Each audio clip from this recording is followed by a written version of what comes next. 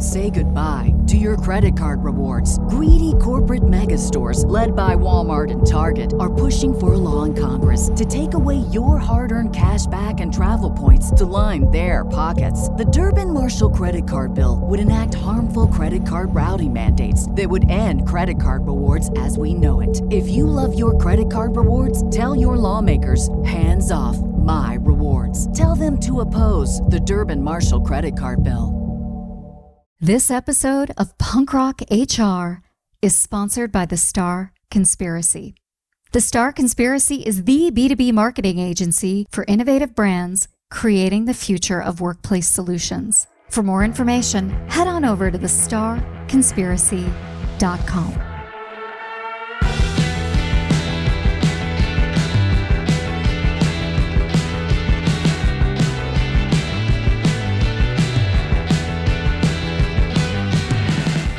Hey everybody, I'm Lori Rudiman. Welcome back to Punk Rock HR.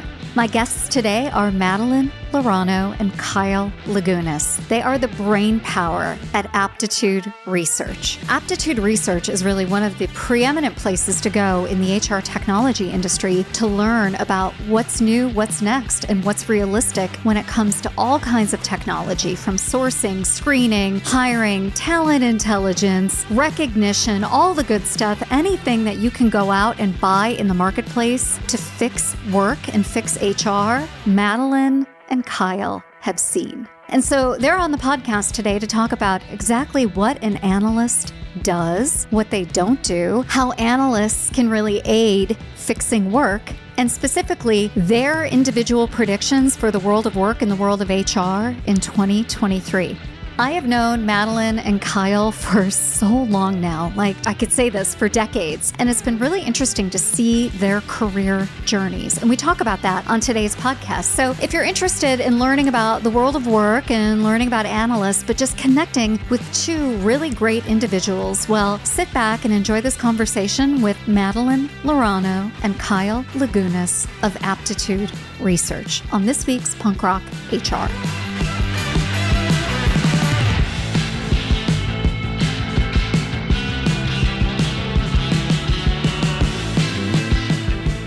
Hey, Kyle. Hey, Madeline. Welcome to the podcast. Hi, Lori. I'm excited to be here. Thank you. Hey, Lori. Hi. Hi, Kyle. So I'm glad to have the Aptitude Research team on today, and we're going to talk about all things HR tech, predictions, maybe a little celebrity gossip. I don't know where today is going. I'm in a mood. So let's get started by having you both tell us who you are and what you're all about. Kyle, we'll start with you. Hi, everyone. Kyle Lagunas. I have recently joined the Aptitude Research team as the head of strategy and a principal analyst, and I have the pleasure of working with my dear friend Madeline on studying innovation cycles in HR tech.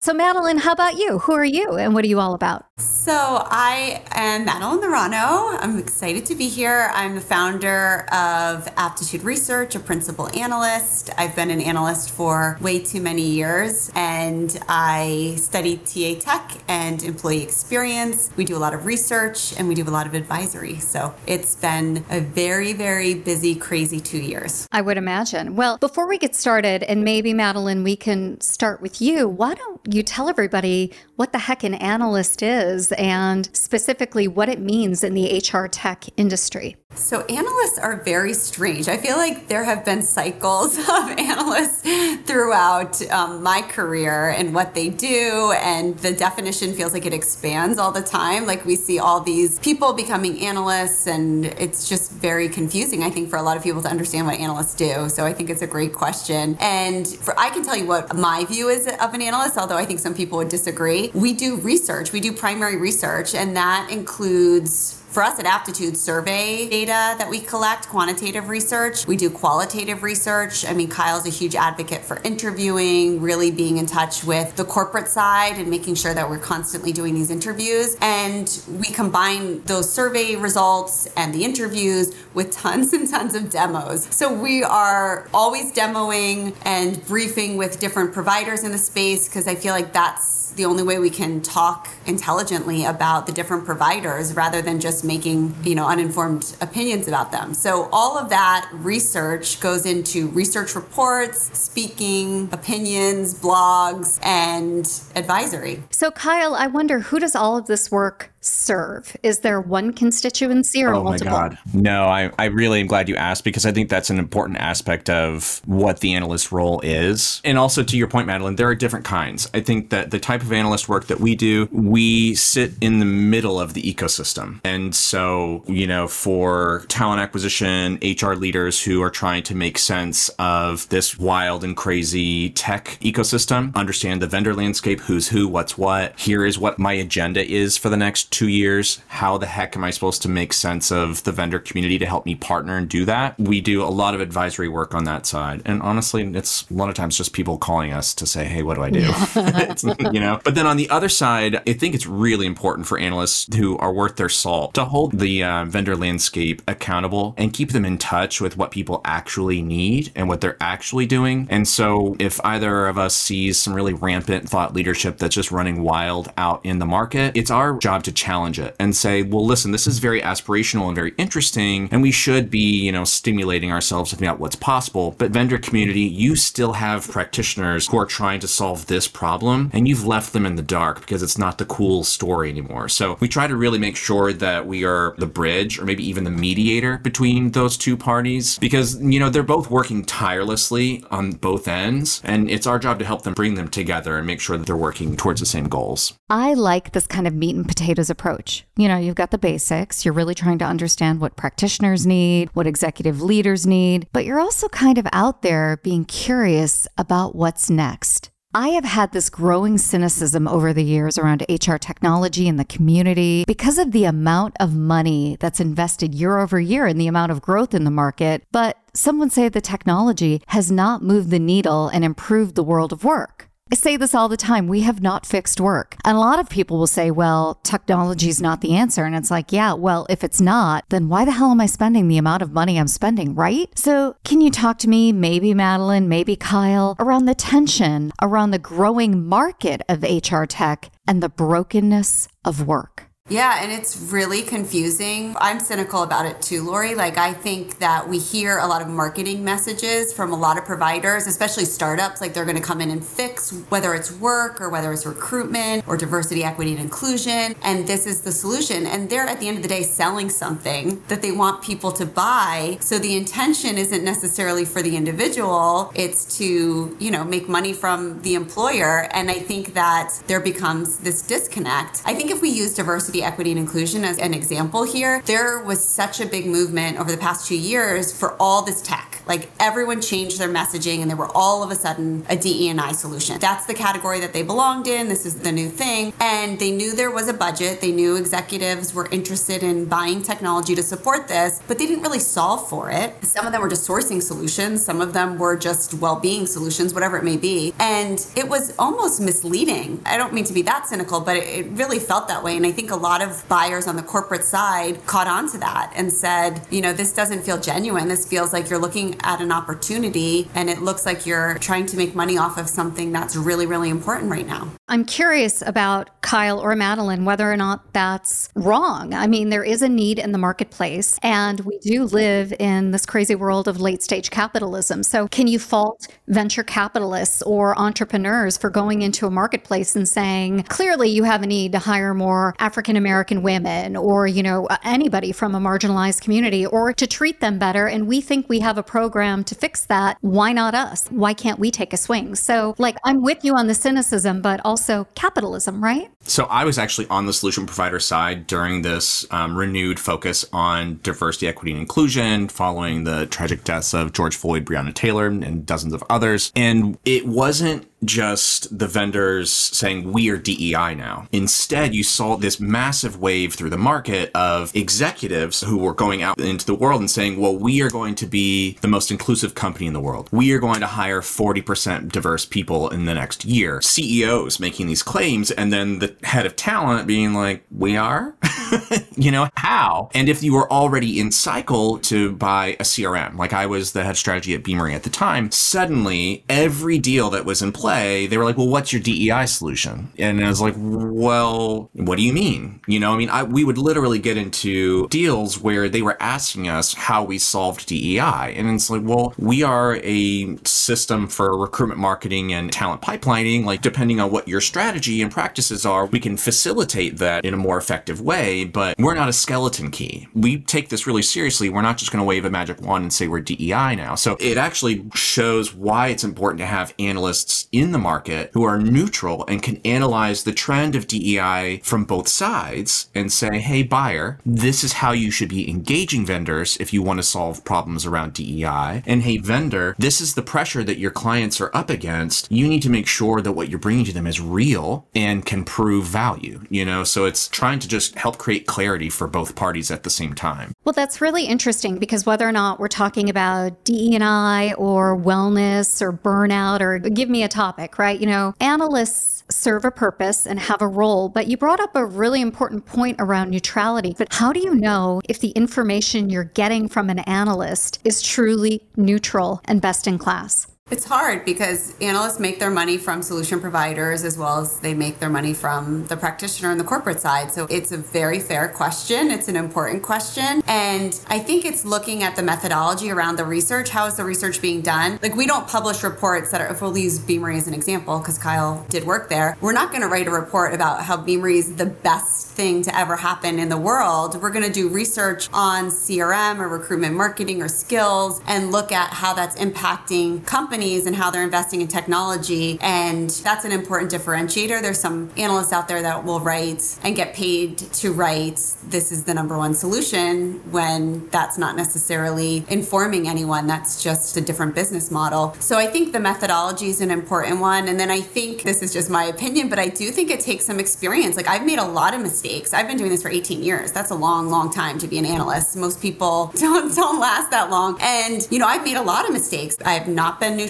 when I should have. I have favored some vendors because I liked them or I had friends there. And I've learned from those mistakes. And I feel like I'm in a really good place now where I can see the market a little bit more objectively. And I have my own business, so that's helpful as well. But I think that the experience along with that methodology helps too. You want somebody that's been around the block. Yeah, agree. I was thinking when you mentioned that you had some experience, Kyle, I know you're not the young whippersnapper that you used to be, but you're one of the younger analysts that we have in the marketplace. And people often ask me, like, who's new? Who's next? And I don't want to say Kyle Lagunas because you're 37 years old, dude, So I wonder, who's new? Who's next? Where are the young analysts coming up? Or are they part of bigger analyst firms right now and haven't broken out on their own? I don't know, Kyle, what do you think? I mean, Madeline's perspective is as good as mine here. I actually think we're agreed. We haven't seen a lot of fresh talent coming into the role. I mean, it's complicated. Part of it is the traditional paths are through the established firms, your IDCs, Gartners, and Forresters. They're not hiring, well, except for Gartner, they got a gigantic analyst team. But the others don't really have giant investments in HCM research. Their teams are relatively lean. And there's also the way that the role is structured. The more tenure you have, the larger your portfolio of business, the more you're making. You're not going to hire a bunch of junior analysts, right? You're going to sit pretty on top of your dragon hoard. And, that's where, on the Gartner side, conversely, they invest heavily in these services. It is an absolute grind. It is really, really brutal. And so I think that people who might be open or interested, they just have trouble finding the on-ramp. I think one of the things, I hope I'm not speaking out of turn, Madeline, but one of the things that we're thinking about as we're looking to the future for Aptitude is how do we actually cultivate some of this talent? Madeline and I are not here to just get rich. We want to do some really cool things. We actually care about this work, and that means that we need to make sure that we're investing not just in ourselves, but in the future of the industry. We have to find those new voices, like people who know what to do with TikTok.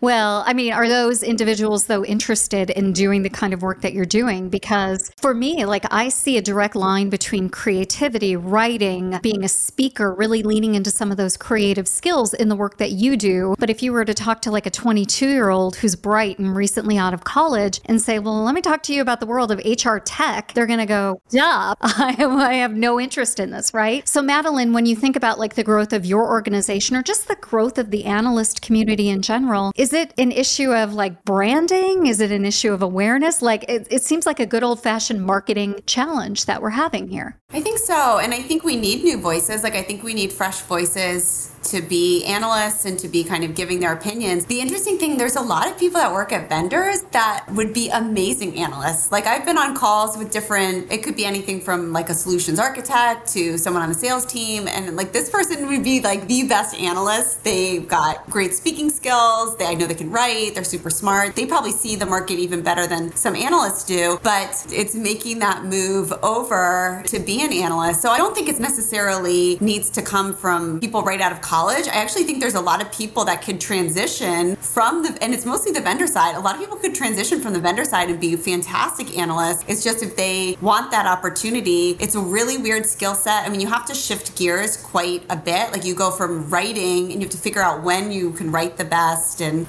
Lori, you write too, so you understand this better than anyone. And you have to then speak publicly. You have to take a briefing. You have to sell. You have to do all these things. And the shifting of gears isn't for everyone. To me, I see more potential in like people transitioning into the analyst role. But there's an organization, it's IIAR, and I'm going to forget what it stands for, but it's the like analyst, the Analyst Association. And it gives awards at the end of the year for the best analysts, or usually Gartner, IDC, and then it gives awards to the best AR people that work at different vendors. And I think they're a phenomenal resource, and they do have like a team very dedicated to what they're doing that can actually be the resource to grow people into different analyst roles. To me, that's where it should come from, is this third party, association that understands the skills and almost pairs people up almost as a mentor system. It's funny that you talk about recalculating your career from a vendor to an analyst, because I think that could also happen in the world of being a practitioner, right? If you're a VP of human resources or an HR director and you've gone through implementations, you've seen it all, right? Depending on your role. And I think so many people in the world of human resources actually want to write. They want to speak. They're natural performers, right? They have a theater undergraduate, and it just makes sense to me for many of those individuals to make that pivot, but I'm not sure they know that job exists. I mean, I don't know, Kyle, what do you think about that? It's a really interesting question. I don't have a degree. And honestly, if I hadn't found this career path, I was underemployed for a long time. Before I got into this line of work, I was working at an optometrist's office and making $12 an hour because I just had this weird skill set and oddball background. Anybody looking at me is like,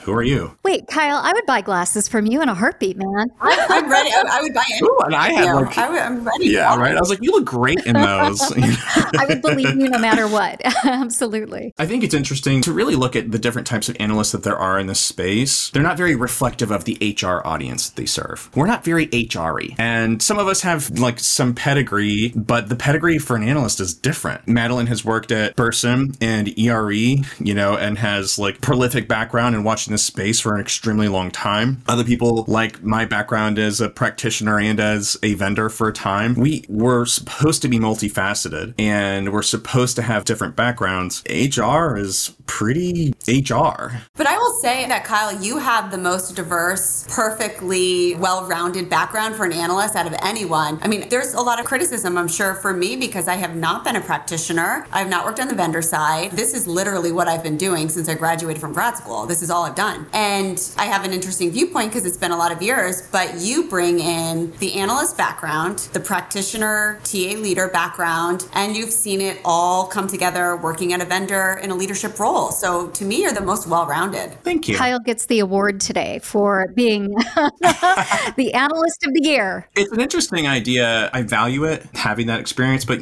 I got into this because the first article I ever wrote was a millennial's perspective on the performance review. And it was just really cheeky. It was when millennials were starting to look at some long-standing corporate practices and be like, why are you wasting my time with this useless stuff? And it was actually my experience being underemployed and barely surviving the recession and going through a horrific candidate experience for 6 years of people just ignoring me as a candidate. So it was that experience that actually got me started as an analyst, was looking at what was wrong with HR practices. And now I think I've continued to see how hard it is to solve the problems that I was encountering then.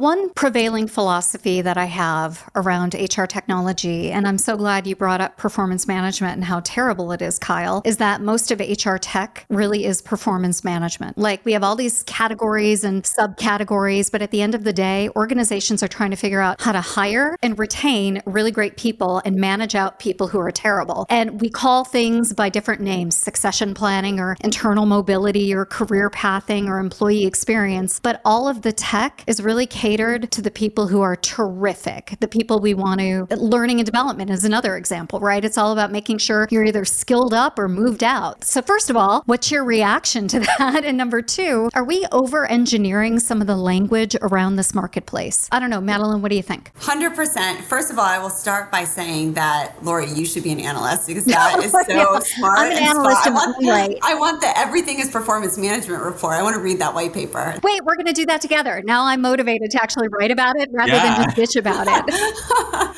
No, I think it's spot on. And I think the fail with all of this performance management tech is communication. We do not communicate with people through technology in a way that sets the right tone or is done through vehicles where people want to and are used to communicating. I agree with that 100%. The other question was, is it performance management? Do we agree with that? Lori, of course it is. Do you know why? It's because HR is held accountable at the end of the day for the performance and productivity of the workforce. It's really all that they know how to try to manage for. But the question becomes, is there anything else? And are we over-engineering this employee experience and basically lying to the workforce? Because for all the talk around burnout, well-being, DEI, all of that for me is marketing. But when the rubber meets the road, especially in a recession, all of these organizations are going to start to hyper-focus on performance management. And I think we're going to see a renewed interest in this segment in 2023. So I don't know, Kyle, what do you think about that? I think I would love to not have to talk about talent intelligence. I do think that we've over-engineered on multiple fronts. We're still solving the same fundamental problems. We are still trying to create a better candidate experience. We are just starting to realize that more and digitized process is not a positive employee experience. It's just the same process in a new format. So yeah,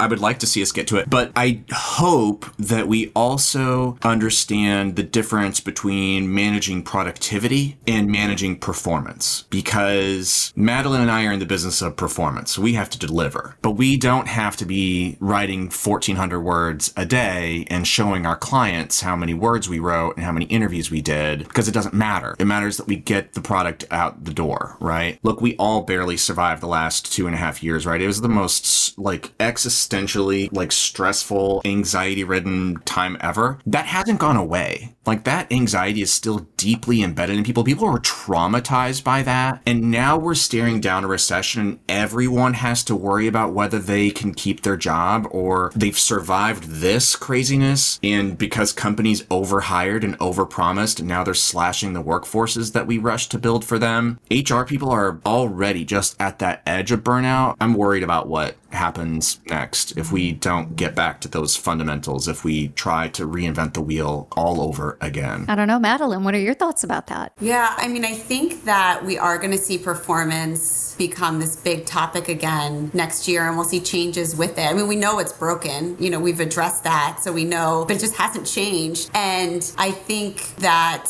hopefully the lessons learned for the past 2 years will help influence that. But I don't know. I'm not super optimistic about a lot of of the changes that we're going to see with how companies kind of manage that. I do feel like it's an important topic, and it's interesting that we're talking about it because I feel like we just haven't talked about it for a while, right? It's sort of like we said, this is horrible, everybody hates it, so let's stop talking about it. We'll talk about all these other things and we'll get back to it. But even the skill, everyone's going to kill me for talking about skills, but I do love the skills conversation. And I do think that if we do have a skills-based approach to talent and we truly are investing in that, things like performance management, become much better than they've ever been, because that's how we're thinking about it from the perspective of seeing the person for who they are, giving them the tools they need to be successful, and opening the lines of communication and transparency. And that's what I think the goal is for a skills-based approach. Well, I'm super excited to get some of your predictions for 2023. So Kyle, what's 2023 going to be like? Anything exciting, anything interesting, or anything scary? I want to hear it all. I think it's back to survival mode, but it's like survival 2.0, survival of the fittest. I think it's a question of what have we accomplished in the last 2 years and as HR organizations, and how adaptive can we be? I think that very few organizations actually evolved over the last 2 years. Like I said before, I think we're devolving a bit. I hope that we can see a way to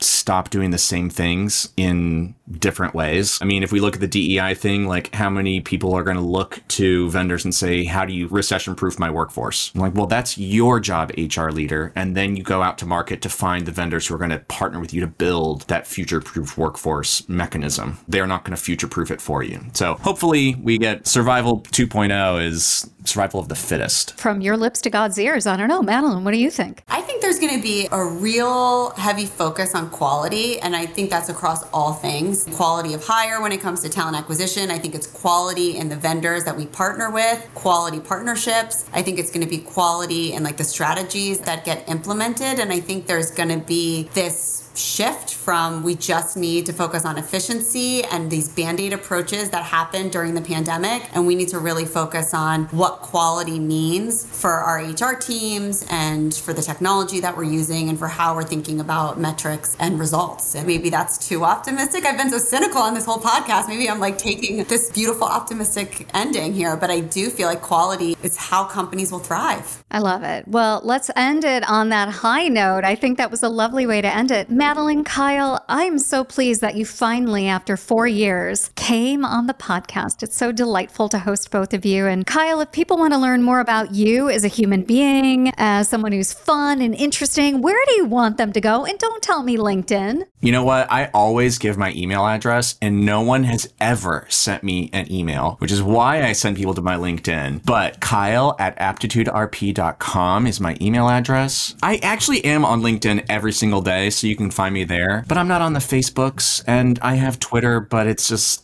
I don't use it. Madeline's more active on there than me. Well, I have to tell everybody that for the longest time, you were my only friend on Snapchat. Was I really? He was my only friend too. I joined for a day just to see some big thing that he was going to post, and he never posted it. And that was it. That was the end of my Snapchat days. There you go. I mean, that's how I felt. We were at a conference and Kyle's like, you got to get on Snapchat. And I did. And I got on with him. And then I never went back. So Madeline, how about you? If people want to connect with you and see all the good things in your life, again, I mean, everybody's going to go to LinkedIn, and we'll include all of that in the show notes, but you want them to email you? Where do they go? Yeah, I'd like the email answer. I'm going to steal that from Kyle. Madeline, Madeline, @aptituderp.com. And this was so nice, Lori. The last time we saw each other in person was right before the pandemic, and in North Carolina. I want to go back to that place and have drinks outside. Yes, we went to the Umstead Hotel, and both of you come down. We'll have an aptitude research off-site. I love it. Let's do that. Can we do a retreat? Kyle, this place is amazing. I'll be right there. Yeah. Oh, it was great. Well, both of you, thanks again for being a guest today, and we'll see you soon. Bye, Lori.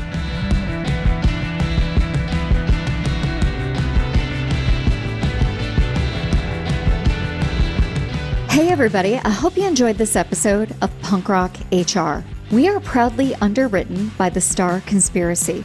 The Star Conspiracy is the B2B marketing agency for innovative brands, creating the future of workplace solutions. For more information, head on over to thestarconspiracy.com. Punk Rock HR is produced and edited by RepCap, with special help from Michael Thibodeau and Devin McGrath. For more information, show notes, links, and resources, head on over to punkrockhr.com. Now that's all for today, and I hope you enjoyed it. We'll see you next time on Punk Rock HR.